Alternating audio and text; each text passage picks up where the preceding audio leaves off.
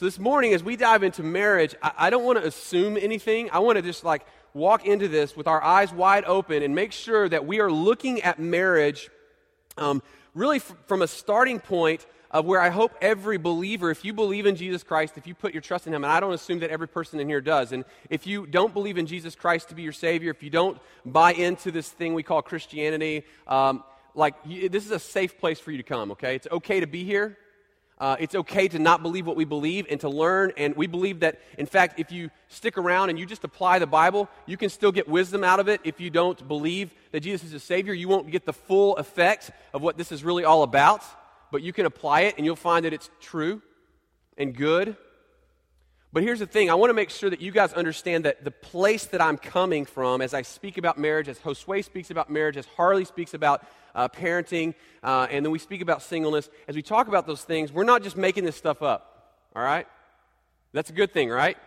You don't want me just to make up my opinion and kind of figure out what makes sense, because the truth is that we can make some things in our head work, and we can figure them out in our head, and it can create some really bad messes when we go with just our reasoning. So we need God. We need God's help. We need God's wisdom. And so I just want to stop and just pray real quick a prayer that God would speak to us in the next 5 weeks as we ask Him to make us into the families that He wants us to be. So would you just pray that with me? God, would you just lead us as we go through this next 5 weeks of series of teaching on family, on marriage, on parenting, on singleness. God, we need your wisdom. We need your insight. We need your help. We need hope that it's going to be okay, that it's going to work out, that this is possible. So this morning, I just pray for every person in this room, myself included, that you would grow us to the next level of our walk with you and with our love for you, and also, God, what our families should be. We need your help, God. We need it. We just pray that you would use us this morning. Pray it in your name. Amen. So as we get into the text, as we think about that, 3 things that are just a starting point. Number 1 is this. It's in your notes there if you've got a guide, and I encourage you to fill these out because we're going to have to move really fast to get through all the material. It's dangerous for me to have 1 week to speak on marriage because there's just so much I could say, okay? So I'm just praying for God to cut out the stuff I don't need to say. First thing is this. God is the designer of marriage.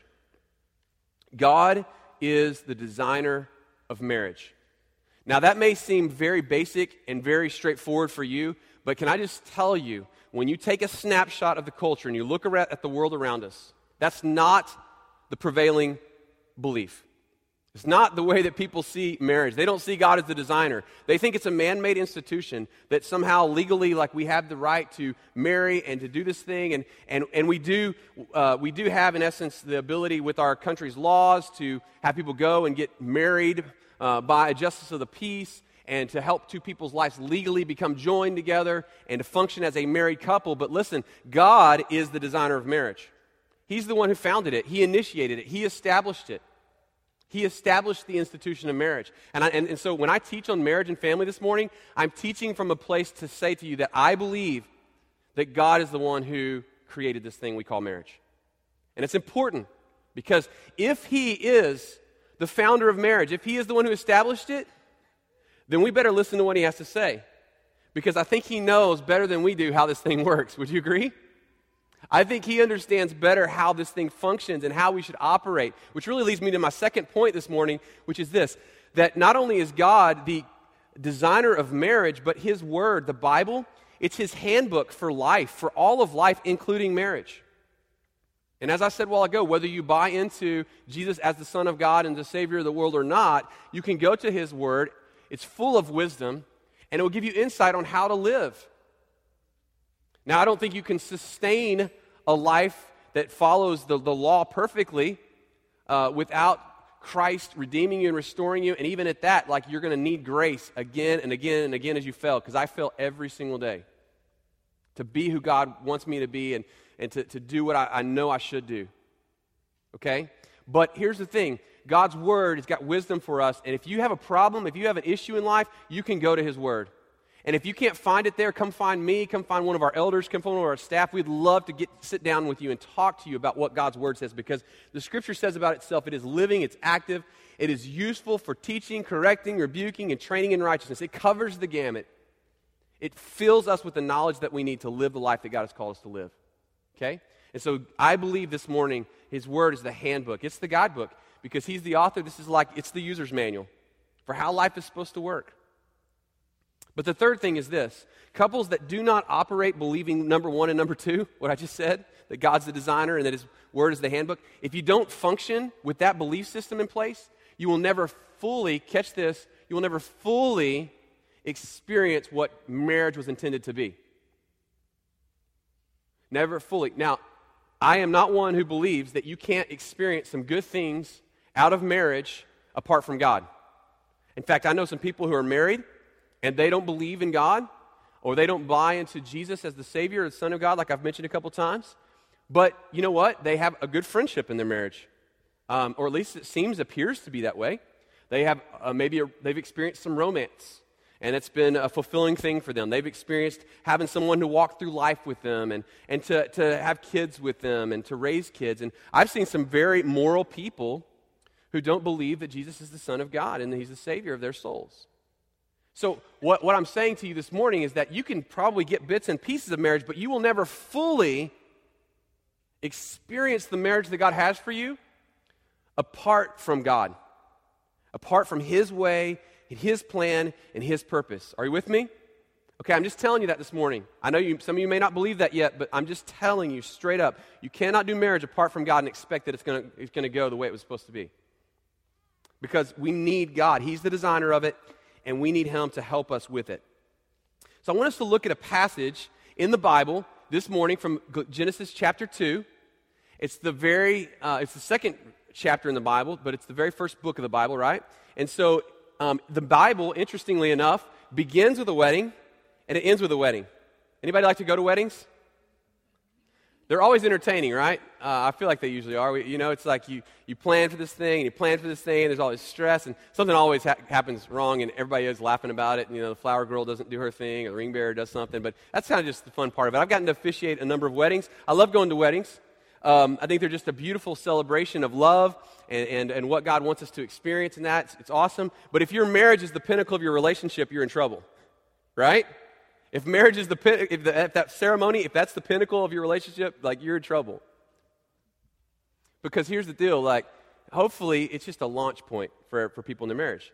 Well, interestingly enough, in Genesis chapter 2, we get to see a marriage. Anybody know who the officiant is for the marriage in this wedding? It's God. God was the first marriage officiant, okay? He officiates this marriage here. Verse 18, follow along with me, and we're going to make some observations as we finish up. Here we go. Verse 18, then the Lord God said, it is not good for man to be alone. That's important. I will make a helper as his complement. I want you to note that word complement. This is a big key here, okay? Complement.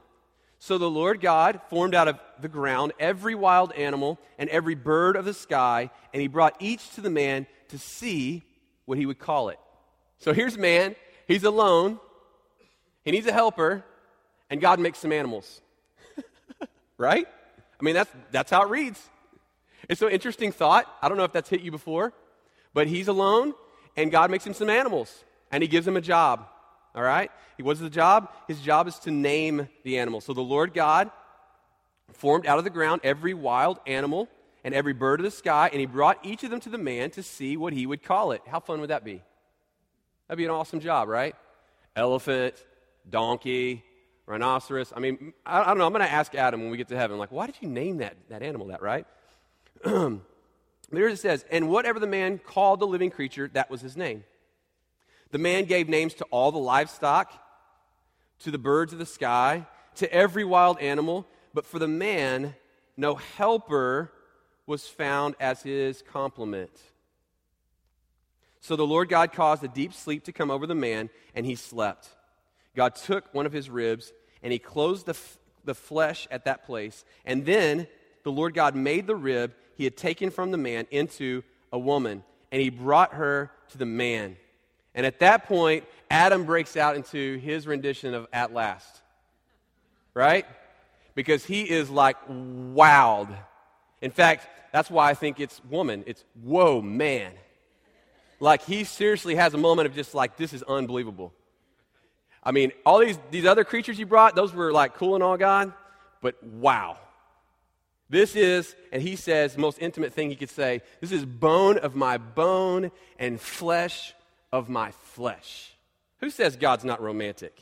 Who says God's not into love and to intimacy? Man, he invented this. He created this. He established this. We're getting sold a cheap version of this by Hollywood and the culture and the world around us, aren't we? We're buying into like God. This is awesome. This is amazing.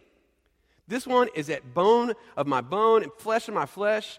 This one will be called woman, for she was taken from the man. And this is why a man leaves his father and mother, we're going to come back to that in a second, and bonds with his wife, and they become one flesh. Both the man and his wife were naked, and the men said amen, yet felt no shame. Okay? They were naked and felt no shame. Now that would be an awesome thought, that there's no shame in the world. So here's the thing. I want to start out by explaining a little bit of what the definition of marriage is. Because the world tries to define a marriage a lot of different ways, but as I said, my presupposition is that we got to go to God's Word and ask Him how He defines marriage. Here's the definition for you. It's going to take you a minute to write these words down if you're following along, but keep this definition close because this is a good definition for us to work with. It's lengthy. A public, exclusive, and permanent lifelong commitment between a man and a woman to give their entire lives to one another. Let me say that one more time. A public, exclusive, and permanent lifelong commitment between a man and a woman to give their entire lives to one another. Now let's be honest, there's some scary words in there. Right? I mean, let's just be honest this morning. There's some scary words in there. I mean, permanent, exclusive, lifelong, entire. Wow. That's pretty intense. But that's what he says, that's what God says marriage is. This is what it's designed to be. This is what he intended for it to be. You know, the first thing he says, and he thinks about I said it's a public thing. Listen, men in the room, women in the room, wear your wedding ring proud. You are off the market. You're off the market. I tell my kids all the time, listen, I wear this wedding ring and I want the world to know I am not on the market any longer. I belong to another woman and her name is Jada Shock. And I love her and I'm committed to her and I want the world to know that. I don't care if you get it tattooed on. I don't care if you wear gold, silver, titanium like this thing. It doesn't matter where you buy it. I don't know just do something, but it is a public declaration to the world that we belong to our spouse. It's a public thing. It's not, hey, we're married. Some people feel shame about their marriage today. That's not God's heart for marriage. That's not God's desire for marriage. We should publicly declare we're in love. Maybe we did that for the first 2 weeks, right? And they were like, oh, man, that was cute before we got married, but that is not cute anymore. I don't know what the story is in your world, but I do know this. Like, this marriage is to be a public thing that we let the world know we are married because it's an awesome thing to celebrate. And there's a lot of confusion around marriage, and there's a lot of concern that marriage really limits my choices in the world, and it limits my freedom, and it limits my ability to enjoy pleasure and all these different things. I mean, just look at the world around us and see how they handle marriage. Look at the church, not just the world. Look at the church that we are a part of and see how we handle marriage. It's a public thing. It's exclusive. It's between a man and a woman. It's an exclusive thing. The two people come together and say, we are going to be exclusive to each other. We are going to be faithful to one another. We are going to be committed to one another for a lifetime, permanently. You ever tried to glue two pieces of construction paper together with glue? I thought about doing it this morning, but I'll make a mess because I'm just not very good with glue. But you just kind of glue two pieces of paper together and like leave them for 30 minutes and come back and try to pull them apart. What happens? Just tears. You just get pieces of paper that go both directions. It shreds. That's what happens when you try to pull apart what God has joined together. God wants it to be a permanent thing. It's designed to be that way. Oneness. The two will become one flesh. Intimately connected. Socially, emotionally, spiritually, mentally, physically, one. It's an amazing thought. That's what God intended. That's what God wants us to experience. It's sacred. It's the most sacred intimacy on the planet. That it's this relationship that God desires for us to be in. So, a public, exclusive, permanent, lifelong commitment between a man and a woman to give their entire lives to one another. Now, that last little section there, let me just say a couple words here. This is really, really hard stuff. It's really hard to embrace giving your entire self to someone else. But what's beautiful about this is that when you give yourself fully to that other person, yes, you are vulnerable. Yes, you can get hurt. Yes, there probably will be some hurts and pains and wounds that come because, truthfully, to love someone is to put yourself in a position where they could hurt you, right? The people that can hurt you the most are the people who have closest access. But, know this, that when you are fully known, you can experience intimacy at a whole other level because you actually have the ability to be known, not you have to hide yourself, you get to be known, and that person still accepts you. That's one of the things that blows my mind about my bride. Because she knows the good, the bad, and the ugly in my life, and she still chooses to love me. And you know what that is? It's a tangible demonstration of the love of God. And it's not perfect. And it's not always, romantic or good or fun. But you know what it is? It's a tangible demonstration of being able to see what God's love for us is like. And it's just a taste of it because God's love for us is so perfect that He loves us even in our mess, even in our issues. To give our entire selves to one another, good, bad, ugly. We must protect this definition of marriage as believers. We must proclaim this definition as believers. And if you are not willing to give yourself to the person at this level, if this is not the commitment that you're willing to make, please, please, please, hear me, church. Please do not get married if you're not willing to give yourself to that other person like this. Do not put your toe in the water and say, we'll just try this thing out. Don't do that, please. Please, please, please. And if you are not married yet, but you are just taking it for a test drive, let me just tell you, you are fooling yourself if you think that that's legitimately helping you. In fact, even non-Christian statistics show that people who cohabitate before marriage have a much higher percentage of divorce. And I'm telling you, 75 to 80% of all the couples that I do premarital counseling with are already living or physically active together. I'm just telling you that is not God's plan. He has a better plan for you. And women, just a side note here, if you're single, and I'm going to talk about more of this when we get to the single talk, but if a man won't respect you before marriage, why would he respect you after marriage? If you can't trust him with your heart before marriage, why would you trust him after marriage? Anyway, I'll stop there.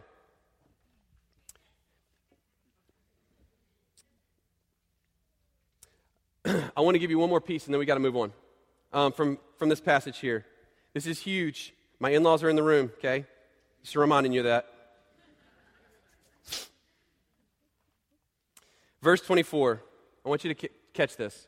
This is why a man leaves his father and mother and bonds with his wife, and they become one flesh. Can I just tell you right now that 90% of my counseling with married people would be done if we could get this issue figured out.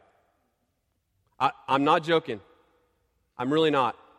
Can I tell you that most of the issues that I deal with when people are struggling, maybe you don't see it yet, maybe you haven't heard, you don't get it yet, is that the husband or the wife has not left home to become one with their spouse. I cannot tell you how many times, and generally speaking, it's the man a lot. But the wife can be involved too. And what happens is that you've got a man who is raised by a family and his mom, and he's loyal to his mom, and he prioritizes his mom over his wife. Let me tell you, that will destroy your marriage. It will destroy your marriage. And I saw this in my own life. I had some defining conversations with my mom pre-marriage, and I thought it had gotten through, but it didn't. I needed to continue to work through my issues, and I was still prioritizing at times my mom over my wife. Brutal. 7 years in. It took me 7 years into our marriage before I finally said, this has got to stop. This is controlling me, which is messing with our marriage. And it wasn't my mom's fault. It was me. I can't blame my mom. It was me. And some of you men, you need to have a defining conversation. You say, Mom, I'm going to choose my wife over you. It would be huge. And the women are going, yes, please. Please. And women, listen, if you are constantly going to your home, your birthplace, your parents, if you're going to them for emotional help and support and not turning to your spouse, your husband, you're undermining your marriage. You're hurting your marriage.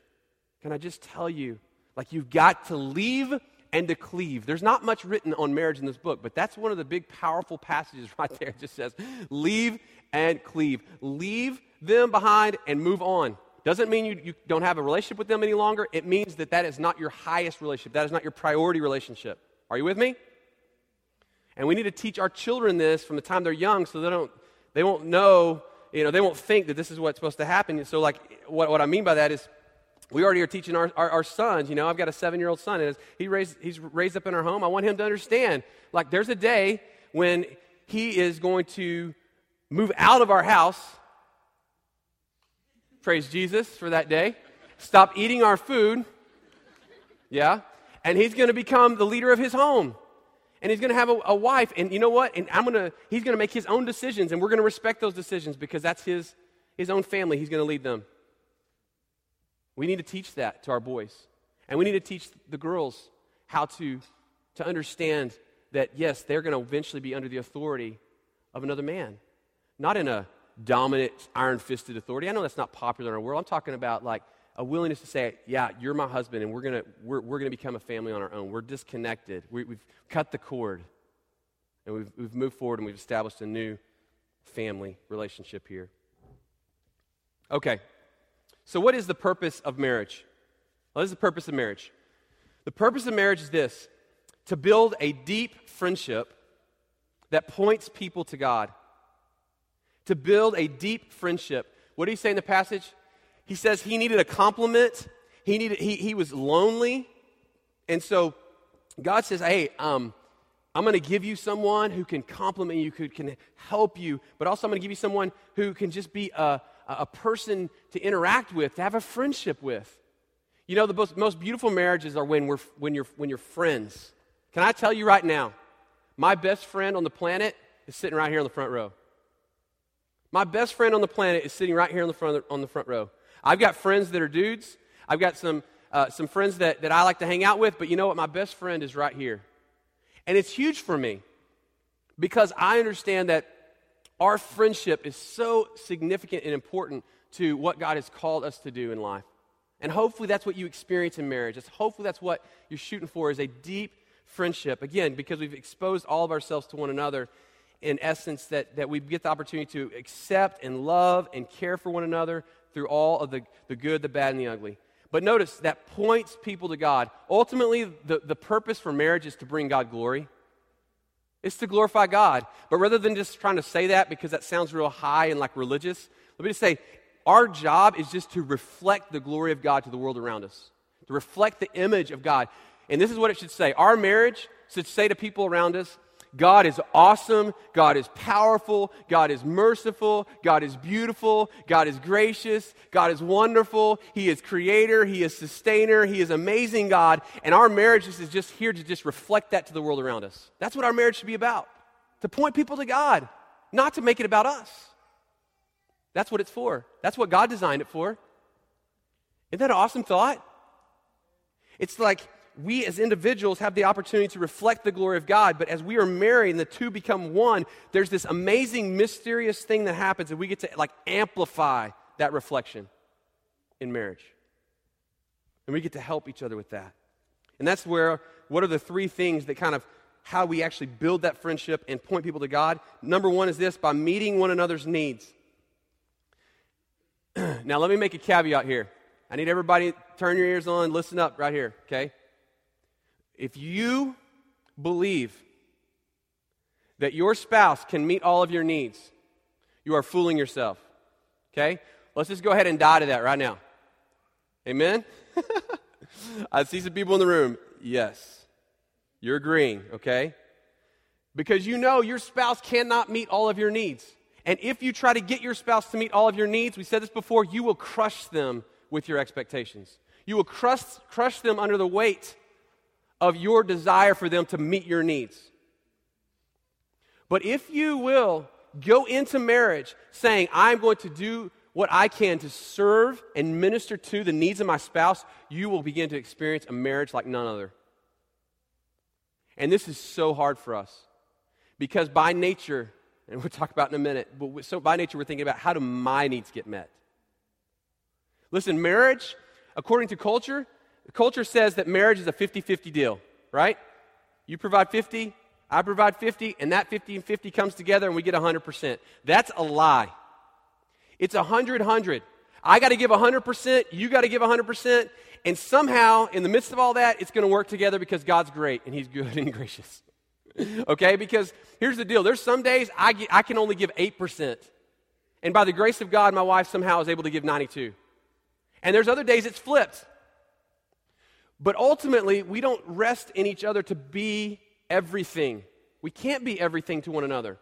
But we can be something, and we can minister to each other, we can serve one another, we can care for one another. And it's a great, great opportunity to serve one another in that way. In fact, only God can meet all of our needs perfectly, but we get the joy and the privilege of ministering to one another and being that tangible demonstration of the love of God.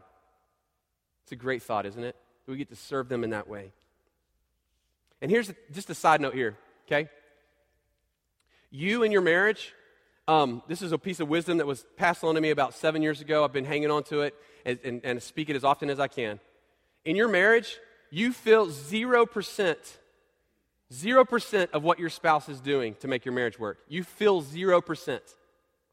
Guess what? You feel 100% of what you are doing to make your marriage work, right? So when things go bad, what do? Look at all I'm doing, and you're doing nothing over there. That's not true. You just can't feel it. And so our assumption sometimes gets us in trouble and puts us in a ditch because we assume they're doing nothing. So we got to be on guard against that. We got to be on guard because we've got to both work at this thing to minister. Not only that, we get to help one another grow up.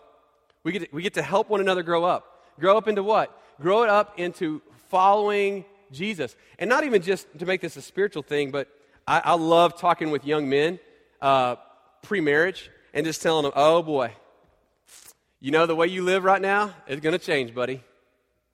Life's getting ready to change for you. Okay? Because all of us know when you get married, like, you either grow up or you get out. And a lot of people in our culture get out. But you got to grow up. You got to grow up in how you manage your time and how you manage your money because it's no longer just you. It's you're managing and ministering to another person. Then you're responsible for them and you're leading them. Whether it's good or bad leadership, you're leading them.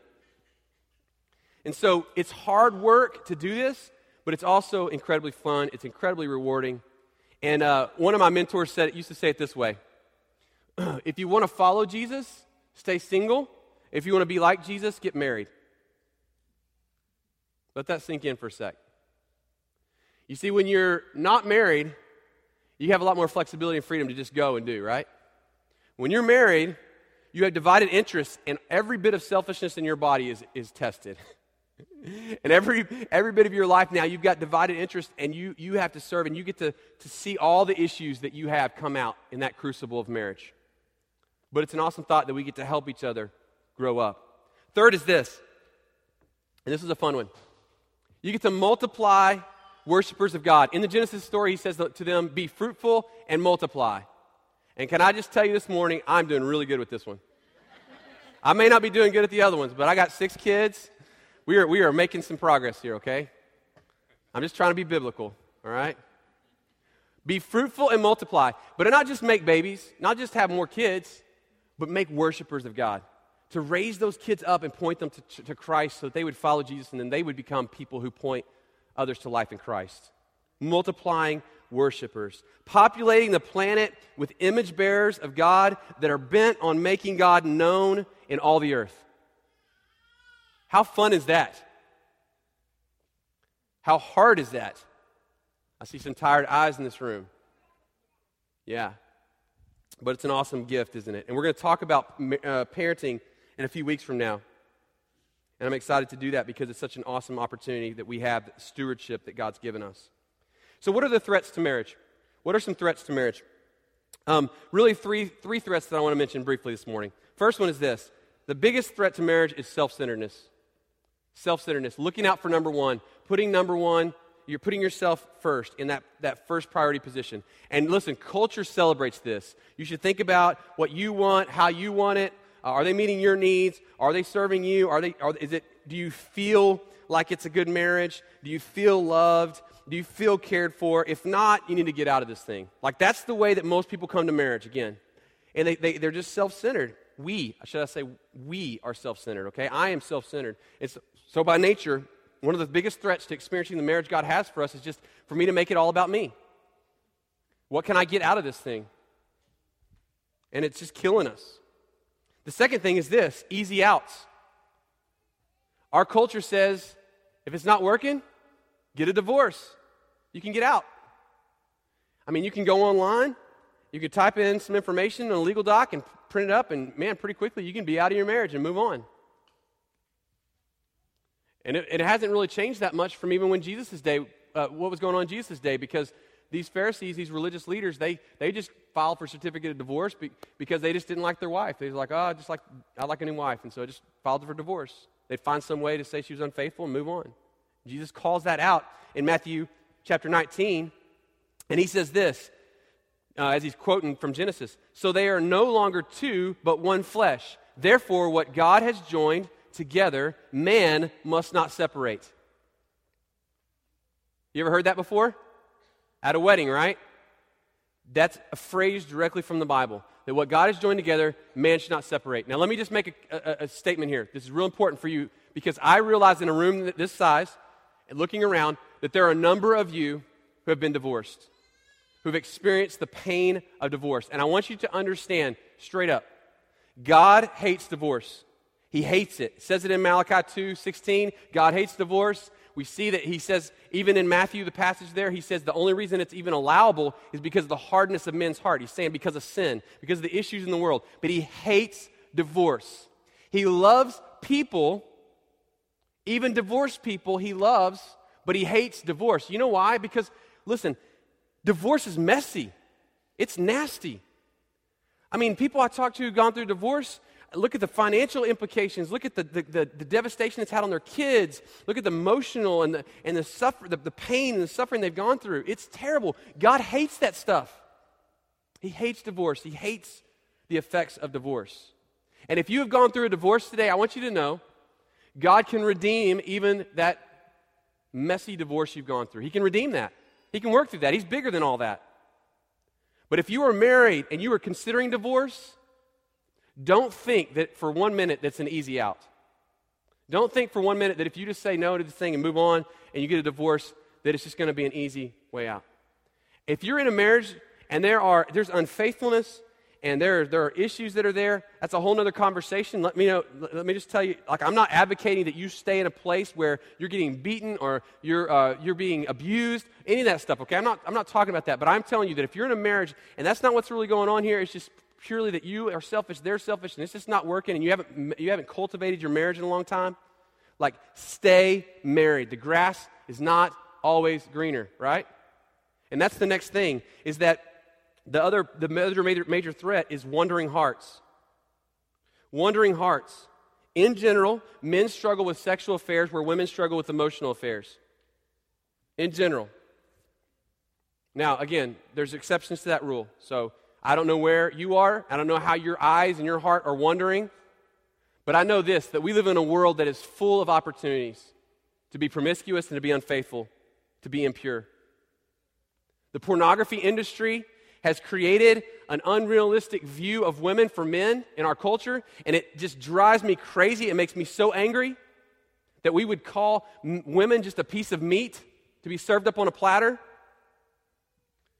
I hate it. I hate what Hollywood has painted for women to say that this is what a marriage could look like, and it's just all romanticized so much that there's no problems, there's no issues, there's no struggles. That's bogus. It's not true. Marriage is hard, but it's good.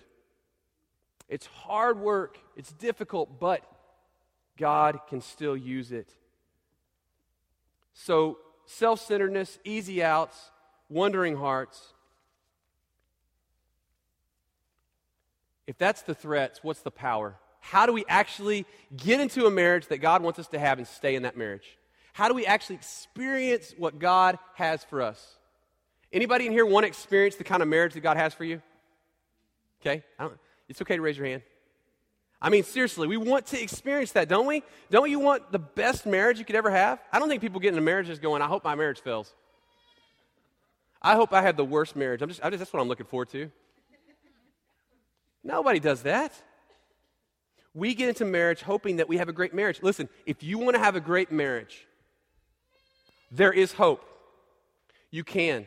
I realize that more and more people are choosing not to get married because they see all the downsides to marriage. But if you will do marriage God's way, you will still have hardship, you will still have struggle, but you will also experience a relationship like none other.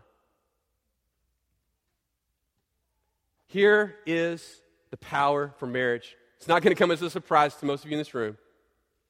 It's this, the work of Jesus for us and in us. The work of Jesus for us and in us. In Ephesians 5:31 and 32, Paul is writing about marriage. And once again, he quotes from Genesis 2:24. And he says this, "For this reason, a man will leave his father and mother and be joined to his wife, and the two will become one flesh." We already heard that from Genesis 2. We already heard that from Matthew. It's in Mark. Jesus is quoting it there. And Paul's now quoting it, but then he adds this piece. He said, "This mystery is profound, but I am talking about Christ and the church." Wait. How do we just go from marriage to Christ and the church?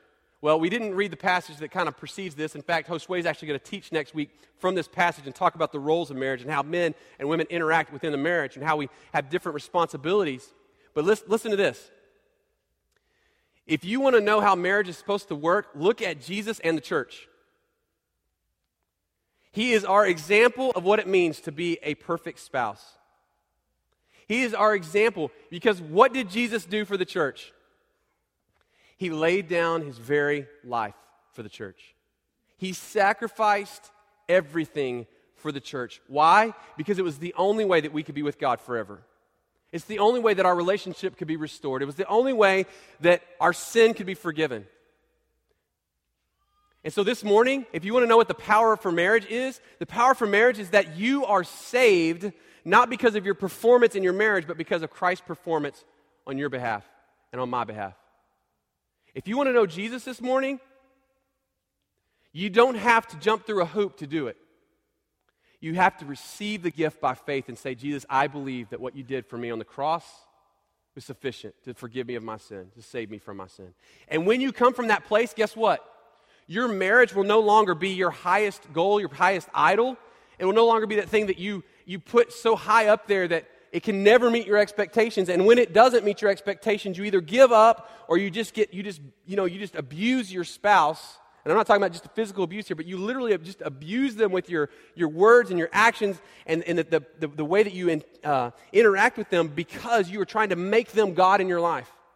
But when Jesus is God in your life and He's on your throne and you're saved, then you can come into marriage as a giver, not just a taker. Are you with me? You can come to marriage and say you actually have something to give because Christ has given us everything. You see, here's the thing. This morning, Jesus is not only our example, He is our Savior. Is there hope for our marriage? Absolutely, there's hope for our marriage. If we are willing to turn to God and ask Him to rescue us from this bogus view of marriage, this unrealistic view of marriage that we're being sold, this bill of goods, and actually turn and say, "God, help us." He shows us how to love our spouse and be a sacrificial in that love. He died so that we can become what we cannot become on our own. He made a way for us to be committed to this thing rather than just being casual. He made a way for us to live selflessly instead of selfishly, as he showed us what that looked like. He's made it possible for us to experience deep intimacy and oneness despite our sin, because we're forgiven. I don't have to hide from my spouse. I'm forgiven. I don't have to live and die by what she says to me. In fact, even this way, he made it possible for me to give criticism without crushing Jada, and for me to receive criticism from her without being crushed by it. Because my worth and identity is not tied to what Jada thinks about me. And it's not tied to what your spouse thinks about you. Our worth and identity has been settled in Christ. So we can have a real relationship now. We don't have to perform for one another. When we put Christ at the center of our marriage, we will learn to demonstrate grace and acceptance like he has demonstrated to us. Because we don't deserve one thing God's given us, do we? But he's given it to us anyway. And there's days I don't deserve anything from my wife. And by the grace of God, she still loves me. And there's days the converse is true. Fewer of those days. I want you to see a story this morning on the screen that speaks to this very thing. And we'll close out. And we want to share our story about how we came from a broken marriage and we saved our marriage. Not saved our marriage, but is it saved our marriage? well, we were divorced.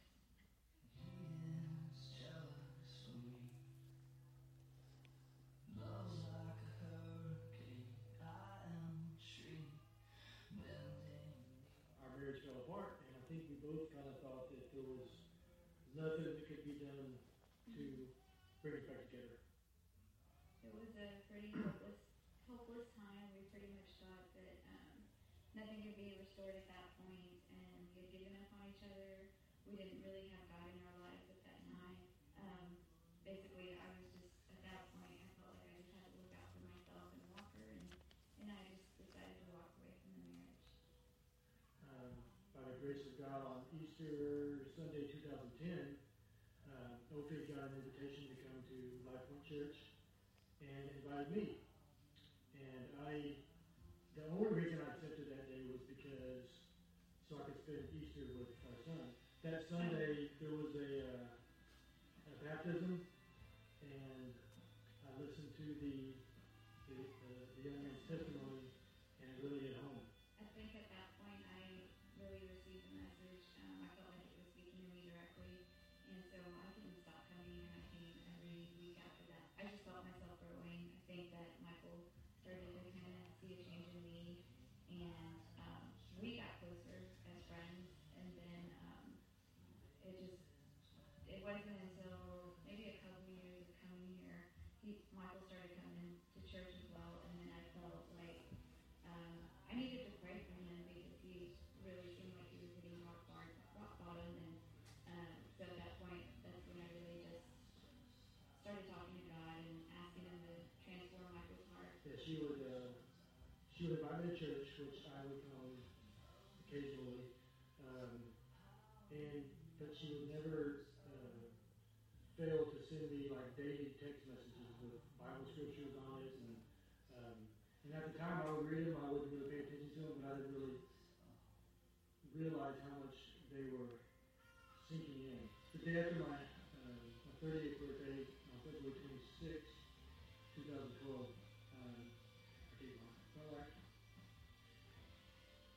I can't be happier.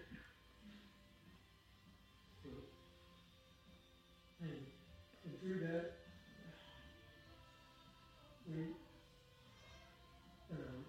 reconciled our marriage, and Got married again this past May, and we still have struggles, but now we turn to God before we turn on each other.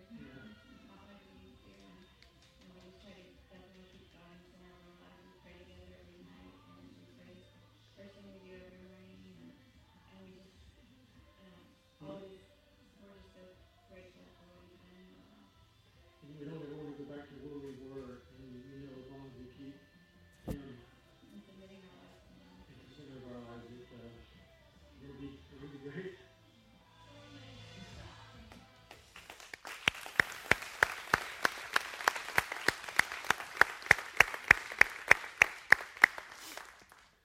God is the Redeemer of our lives, and He's the Redeemer of our marriages. And I don't know what your story is today, but whatever you're facing, He's bigger, and He's greater, and His grace is sufficient.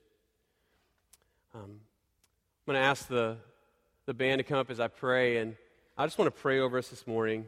And my prayer is this. One, if you've never trusted Christ to be your Savior, to be sufficient for your salvation, like, He loves you and He's offering that this morning. But secondly, as they sing this song, I just want you to stop and you reflect over your marriage or your hopeful marriage. And maybe even for those of you that are single in the room, just pray for the marriages around you or what God has for you with your singleness and what He wants to do in that. But let's ask God to help us reflect His goodness and His grace and His glory to the world through our marriages. Let's pray.